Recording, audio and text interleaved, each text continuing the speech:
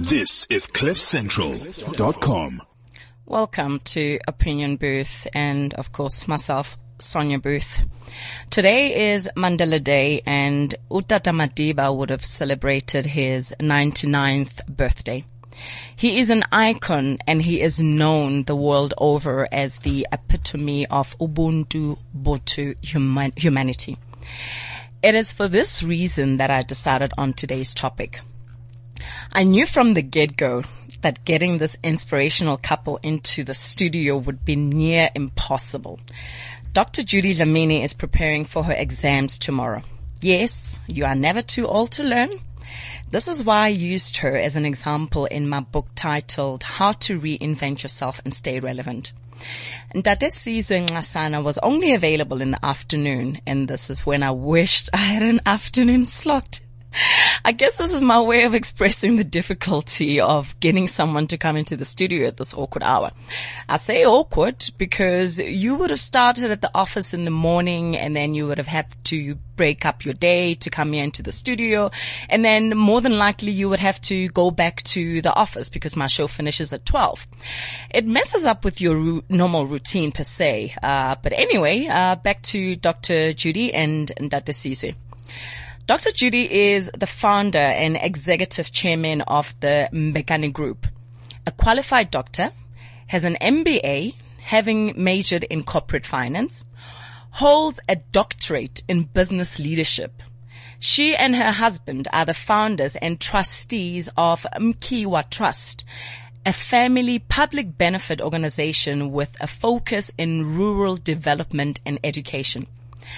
Ntate Sizwe is a qualified chartered accountant and he serves as chairman on various foundations and trusts.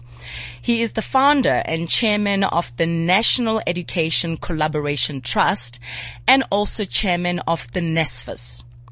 He is now a social entrepreneur who recently founded Sifiso Learning Group, which is establishing private schools in South Africa, and is also involved in EdTech, academic publishing and real estate.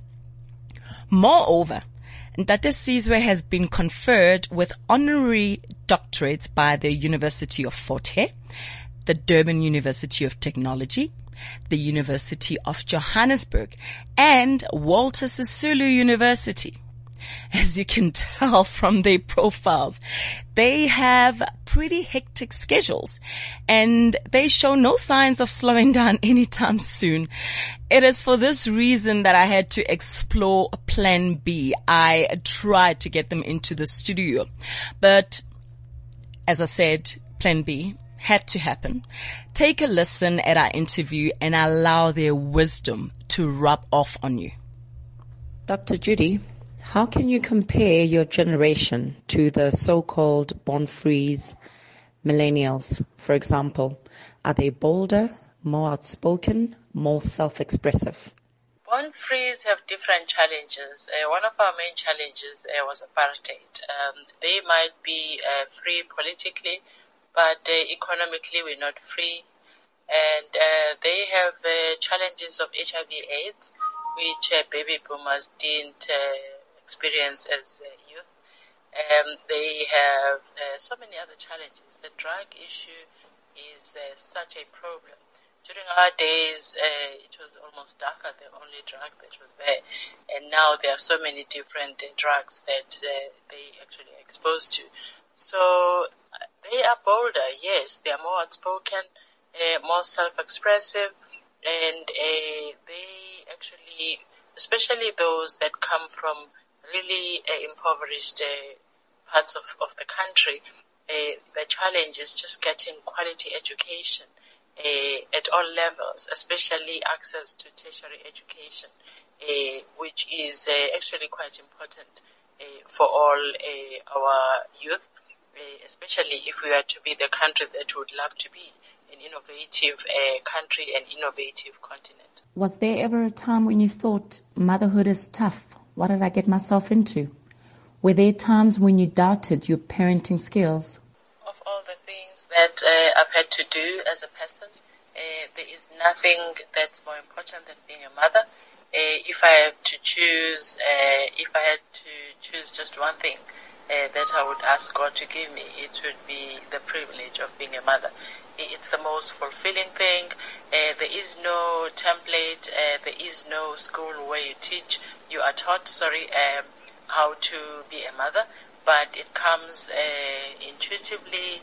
It's a natural instinct that each one of us has, I believe. And it's just the best thing, the most fulfilling thing of all the things that I've ever had to do.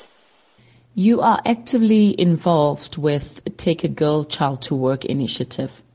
Have you ever encountered a girl that reminds you of you at that age?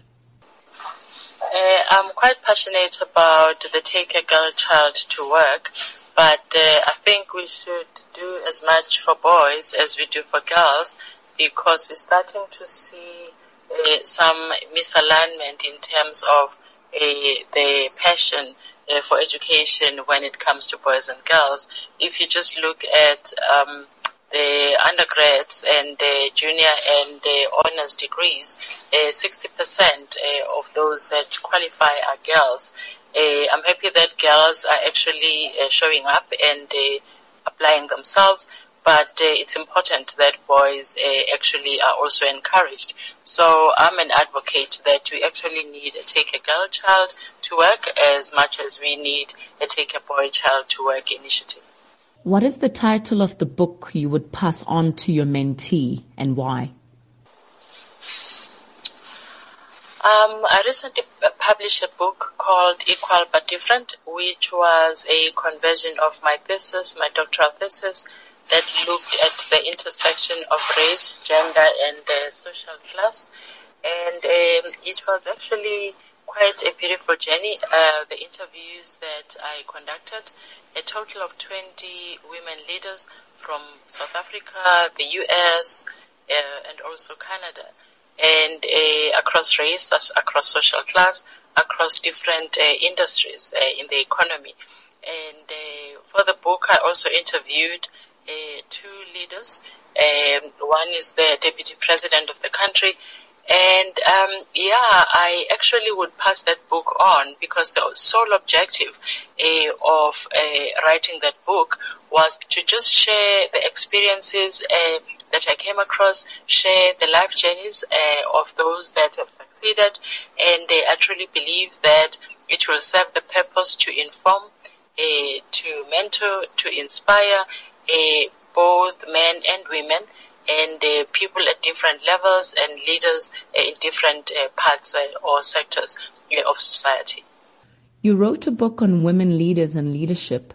Do you foresee a future where women earn the same as men? I ask this because women earn 27% less than men for the same job. Each one of us has a responsibility to ensure that there is equality in our lifetime. And by equality, I mean equality amongst between men and women, equality regardless of the social class, equality across race, and different sexual orientation, different abilities. So it's actually important, if we are to close the gap between the haves and the have-nots, and if we are to perform at our optimum as countries, it's important that there is equality. It's important that the playing field is leveled. So it's each and everyone's responsibility, wherever you are, with whatever power or control you have, that you ensure that we do reach equality. Is there a person that you can look at and say, because of you, my life is better? Parents meant a lot to me. Everything I am because of the impact they had in my life, and the patience, the love, and the investment they made in me.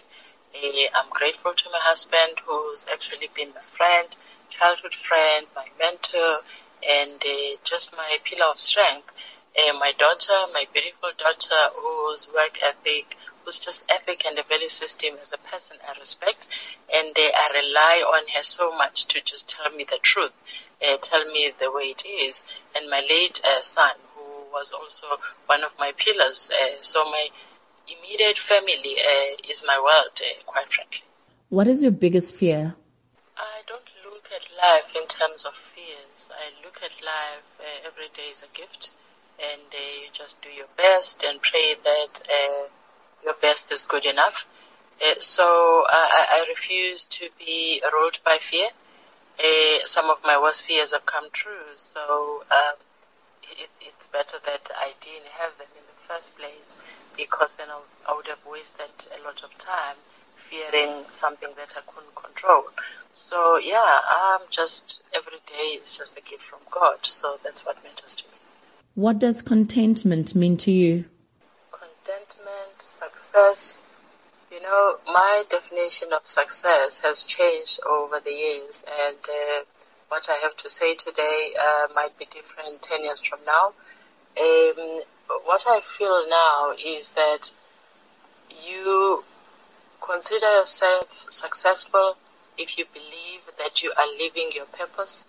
And I would have had a different answer 10, 20 years ago.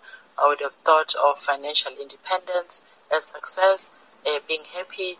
But today I believe it's living your purpose, where you believe you actually doing the best you could for yourself, you're doing the best you could for your family, and you're going beyond your family, your extended family, but to communities that need your assistance, whether it's financial, whether it's advice, whatever it is, with whatever you have, you feel that you are reaching out. So yeah, success for me is believing that you are living the purpose you were placed on earth to live. In my opinion, there is no better legacy than building schools. Please tell me about the moment when you thought, that's it, Future Nation Schools has to come to fruition yesterday. In my view, your legacy is the lives you touch every day. It doesn't have to be something huge that people look at and say, that is what she or he did. But it's just each life that you touch every day, every positive impact that you have. It might be just advice to someone, or someone just watching your life and believing that it can be done, whatever it is that they aspire to do, and they believe that you've done it well. So to me, that is your legacy.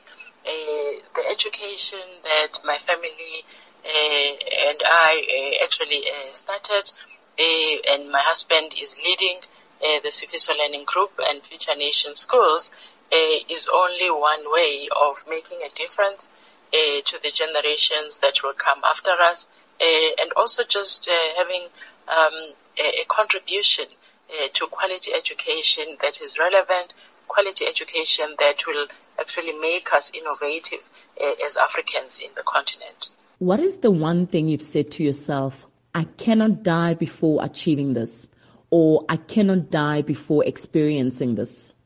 I take every day at a time. I've had many dreams. I started dreaming from the age of 4, and I think as long as you live, you actually, when you achieve the dream, you actually have another dream, and when you achieve that, you then look for something else, and so it goes on. So if I didn't wake up tomorrow, I'd just be happy that God gave me the life that He did, and the family that He gave me. So yeah, I don't have regrets, and not because everything has been perfect. I've had a lot of challenges, I've made mistakes, but I'm comfortable with the fact that it was meant to be, and every day is a gift. What would you like written on your tombstone? What would I like written on my tombstone? That I was true to myself and to those that I loved and those that loved me back. I always tried my best, and I live my life with integrity, and for me, that's the most important thing. What is your favorite Madiba quote? It's difficult to think of Utatu Madiba or Nelson Mandela without thinking of Umama Winnie Madikizela Mandela. The pain that she went through all her life, and the way she kept the Mandela name alive, the way she actually kept the struggle and ensured that she was the social worker that she was, not only by qualification, but at heart. There are two quotations from Umama Winnie that always just put a perspective to what she has gone through and what she meant to the Mandela name and to the country. One of them is, I quote, "I'm the product of the masses of my country and the product of my enemy," end quote. The other one, which always leaves me wounded, if you like, because it's painful fact, but this is what she had to go through. The quote goes, open quote, "The years of imprisonment hardened me. Perhaps if you have been given a moment to hold back and wait for the next blow, your emotions wouldn't be blunted as they have been in my case. When it happens every day of your life, when that pain becomes a way of life, I no longer have the emotion of fear. There is no longer anything I can fear. There is nothing the government has not done to me. There isn't any pain I haven't known," end quote. So, in my view, as we celebrate our giant, Utata Nelson Mandela, let us not forget our other giant, Umama Winnie Mandela. She went through a lot for the liberation of this country, and we need to celebrate her. Thank you. Wisdom indeed, and I agree with Dr. Judy. You know, often we celebrate Utata Madiba, easily forgetting the efforts and what Mama Madikizela Mandela also had to endure. An incredible woman indeed. Next up, you will hear my conversation with Ntate Sizwe.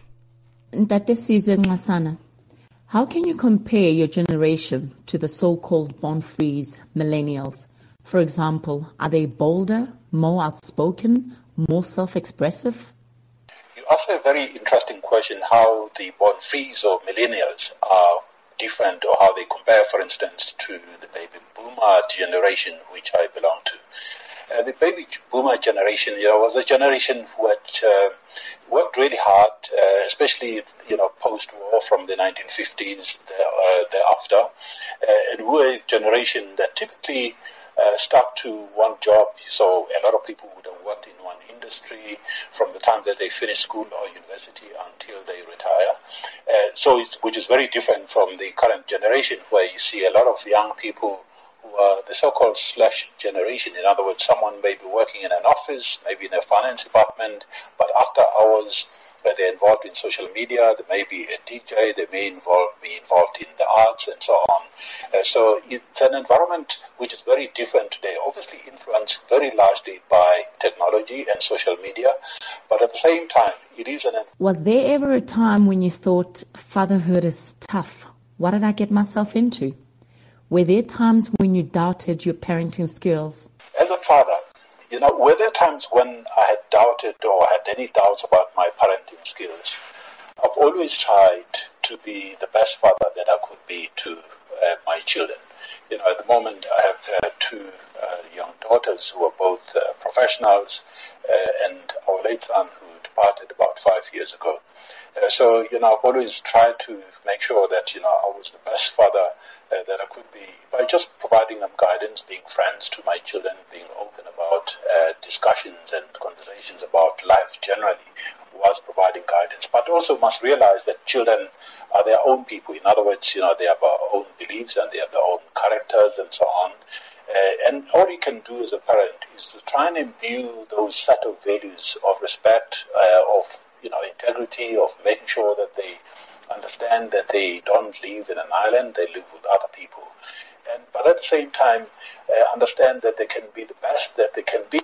Did your parents ever say to you, Sizwe, you can forget whatever lessons we've taught you, but promise you will never forget this? I was very fortunate as a young person to grow in a family that really respected family values, those values that have stood me until today that I live by. And when you look at just especially my mother, she was a very strong Zulu woman who made sure that she did the best for her children, especially when it comes to education, but also liberating us in the process. So from a very young age, there were certain rituals that our family did.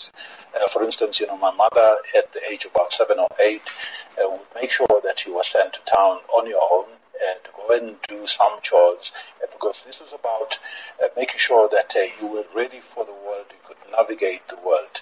And that's why most of us as siblings, for instance, would have gone to boarding school when we were in high school, because that prepared you for independence, for navigating the world and making sure that you could make decisions and take responsibility for those decisions by yourself. Please tell me about the person that believed in you and your potential as a young man. A person you can look at and say, because of you, my life and career is better. If you're a parent, and in fact it doesn't matter whether it's your own children or not, and because you could be an aunt, you could be an uncle to someone, it is absolutely important to imbue a sense of responsibility to young people that we mentor. We're all mentors in one way or the other. And just for me, one of the things that happened in my very young life was that, my father was a school teacher and my mother was a nurse, imbued this sense of responsibility in us as young children. And one of the things that, for instance, our parents did was to sort of tell us at a very young age that we could be anything that we wanted to become. That's why even today, I have not stayed in one industry. I've been in accounting and auditing. After that, I was in telecoms, I was in banking, and I'm now in education, because all of us, I guess, given what we get told as young people, can navigate the world, especially the world which is dynamic, which is changing, and make a contribution to that. What is the title of the book you would pass on to your mentee and why? One question, if I had to give a book to a mentee, what would be the title of the book? I think the title of the book would be The Road Less Traveled. And, I take this from a poem by Kit McCallum, which says, sometimes the most difficult choices are the very ones that can bring us the greatest rewards. What I really like about this poem, The Road Less Traveled, is that, it talks about the fact that all of us have different stories and experiences. And very often, when we are at a crossroads and we are faced with a decision, particularly a difficult decision, the urge is sometimes to take the most comfortable path, the road with the least resistance and the shortest, most traveled route. Whereas maybe we should ponder and reflect on our experiences and actually take the most difficult decisions, because very often the most difficult decisions may open new pathways, may open new possibilities for us. And sometimes, we all want to just do the ordinary. We all just want to be like the next person, whereas we could be extraordinary. And we are all destined for greatness. And depending on how we think about things and how we pursue our own dreams. What is your biggest fear? What is my biggest fear? Well, actually, my biggest fear is the fear of failure. I've actually failed a couple of times. For instance, I failed my CA exam to become a qualified chartered accountant a couple of times. I've had some businesses that have failed. But, it's not so much about the failure as such, but it is about how one pulls oneself up by their bootstraps and actually how you rise up after you have tripped and fallen down. Every day I wake up and I do what I do, especially now in the education space, because, I want to succeed. I want others to succeed. I want at least to make a small contribution in making the world a better place than what I found. What does contentment mean to you? What does success mean to you? What does success mean to me? Success to me means, one, you've got to dream. And if you are able to achieve your dreams, no matter what they are, that is success. This is about pursuing your goals and just going for it. And in spite of everything that may come your way, being able to stand back and say, I did it. I did it in spite of all the problems and the challenges that I face. And all of us has that within us. In my opinion, there is no better legacy than building schools. Please tell me about the moment when you thought, that's it. Future Nation Schools has to come to fruition yesterday. The objective of Future Nation Schools is to prepare our students for the 21st century, or what I would call the fourth industrial revolution. One of the things that we focus on is to make sure that we build resilience in our students, that they're exposed to technology, that they are also very grounded in who they are. In other words, we teach African studies, we teach coding, we teach entrepreneurship and leadership, which are all important because, today the environment is very different. It doesn't only require students to understand their academic content, but also it is important for students to be prepared for what is going to happen in their lives, because as we know, the life is very different today than it was in the olden days. You are chairman of the NSFAS. In your opinion, is free quality education feasible? As the chairman of the National Student Financial Aid Scheme, you asked the question, is free quality education feasible? I think free quality education is feasible, especially for the poor. And already, as chairman of the Ministerial SAS team, that's looking at how we can make it possible for poor or students that come from humble backgrounds or working class backgrounds to receive good quality higher education, but that is fully subsidized. We've been able to come up with a concept. It's now being piloted at 7 universities that demonstrate that it is possible, just given the resources that are available from both the public sector and the private sector, to provide not only financial assistance but also support to students to make sure that they are set up to succeed, that they improve their employability. In other words, the ability to participate in the economy when they finish and graduate. As gloomy as this sounds, what would you like written on your tombstone? What would I like to be written on my tombstone? Well, that's a very interesting question. For me, it really would be, I really played my role and I lived my life as best as I could, whilst at the same time I cared for others, and I always try and do that. But, I guess it will be up to the people who remain to decide what they put on my tombstone. What is your favorite Madiba quote? My most favorite quote from Madiba is the one that says, "It always seems impossible until it's done."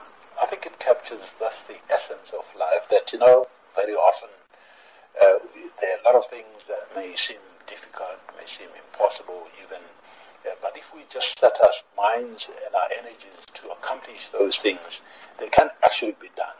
And I really believe that, that is about life. It is about how we should be looking at life and how we should be pursuing our dreams to achieve whatever it is that we want to achieve. One thing that is clear after listening to Dr. Judy and Ntate Sizwe is that family is the most important thing in their lives. Their attitude to selfless giving and contribution in society is tremendous. Moreover, they epitomize and reflect the notion of Ubuntu, Botho, humanity. Giving back goes beyond handouts. The aim is to inspire others, instill a sense of self-sustenance, give hope, and to encourage positive thinking.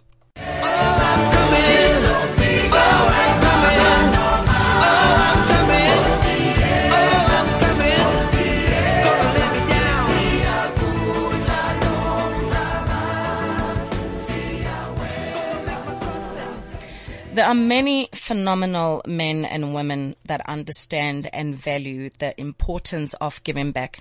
I came across a tweet this morning from the Twitter handle @knowledge, and they tweeted, Roger Federer has spent $13.5 million to build 81 preschools in Malawi.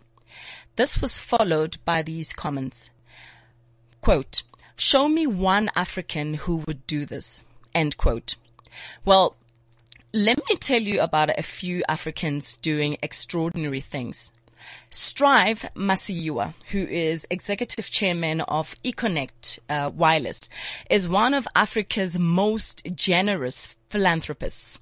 His charitable foundation, the Capernaum Trust, which he runs in partnership with his wife, pays the school fees of over 22,000 Zimbabwean orphans.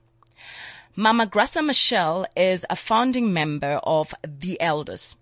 She works to improve the lives of children, placing orphans in village homes, studying the impact of armed conflict on children, and helping to rehabilitate children back into families. She has received a humanitarian award from Interaction and an award from CARE for her philanthropic work.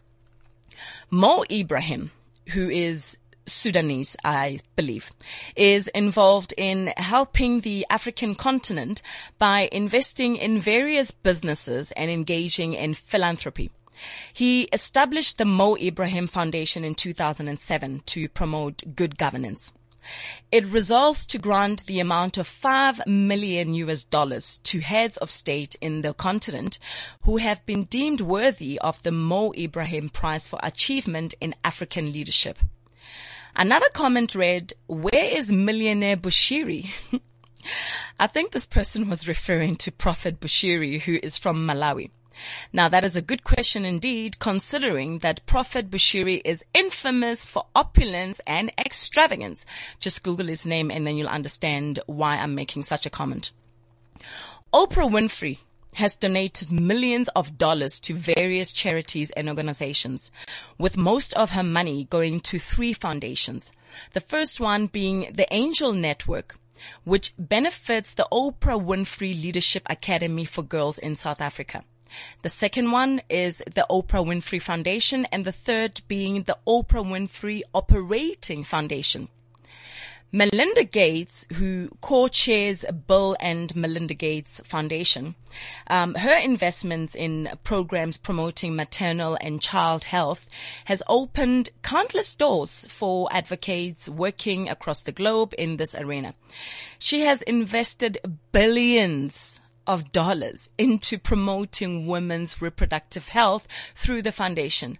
But then, of course, giving or giving back, or philanthropy, a lot of people make a mistake of thinking that, giving back is all about, monetary, funds or monetary trusts or, giving out, dishing out money to, whatever cause that you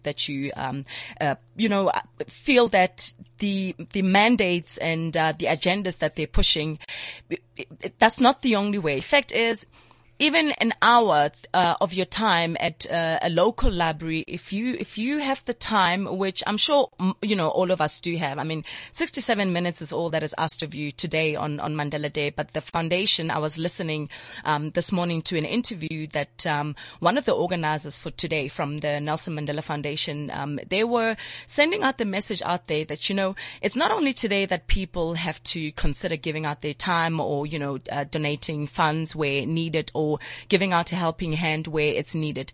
For example, go to your local library on a Saturday morning, and if you find kids there who have, struggles with reading, you can pick out a book and gather a few kids around you and read for them. So, making the excuse that you cannot give because you don't have money, or you cannot give because the word philanthropy is beyond you, or you feel that you can only give if you have millions of rands, millions of dollars, or billions of dollars. It's not about money. Time actually at the end of the day is really what the other person just could be needing from you. Allow me to share this Indian Cree prophecy. Only after the last tree has been cut down, only after the last river has been poisoned, only after the last fish has been caught, only then will you find that money cannot be eaten. Now, my question to you is, how are you going to spend your Mandela Day today? It is an international day, after all. What will your 67-minute contribution be? I did my last bit Friday, and as we all know, every bit counts. We were at the Sandton Convention Center. We were invited by a big corporate company. I was with the likes of Jennifer Bala. I was with Lucas Radebe, and my husband was there as well.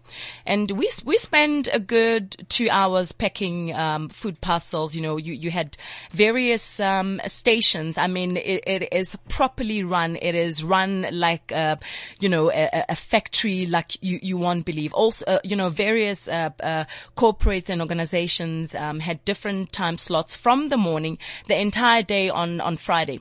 And what we did was that each station had, one particular station, I know where my husband was situated, he would pour a cup full of rice into this clear plastic bag, and then on to the next person for a cup full of lentils, and then the other person would be filling in a cup full of beans, and then the other person a cup full of savory mince, and then it would come to me, and then we need to seal this. And then the next person, in this case, was Lucas Radebe. He would put in the instructions. He would paste the instructions onto the packet, and then it goes on into the box. And I'm not sure of the numbers of how many of these meal packs that we packed, but I'm of the belief that those meal packs, the boxes that we ended up packing per station, millions and millions of kids are going to be fed.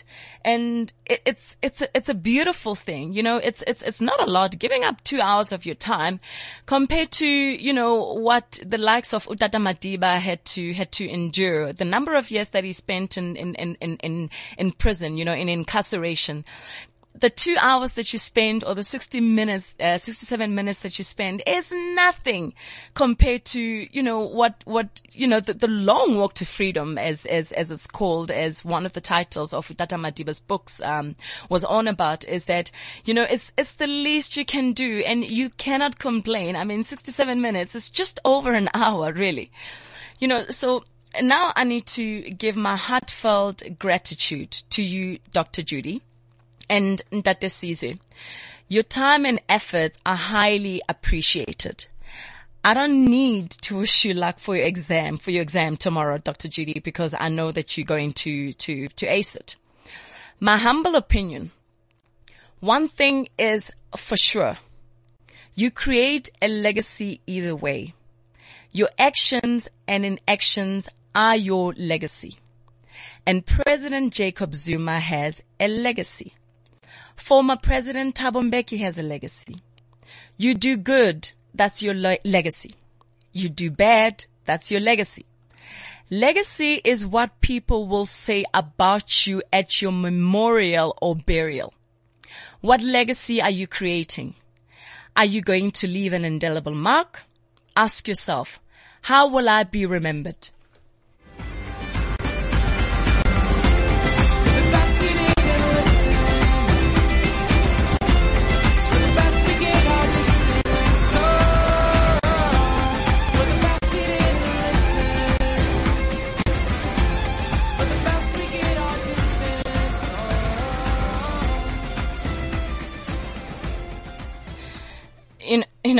Over the weekend, I came across a newspaper article by Priga Govender, and it states more than 500,000 South African children are not going to school. 9% of them because they feel education is a waste of time. Now, I'm touching on this because one cannot talk about creating a legacy without mentioning education. And I just thought I should, just read out a paragraph from this article because it is something that, we all need to have a conversation about. It is something that everybody who's passionate about education has to think about and has to be aware of.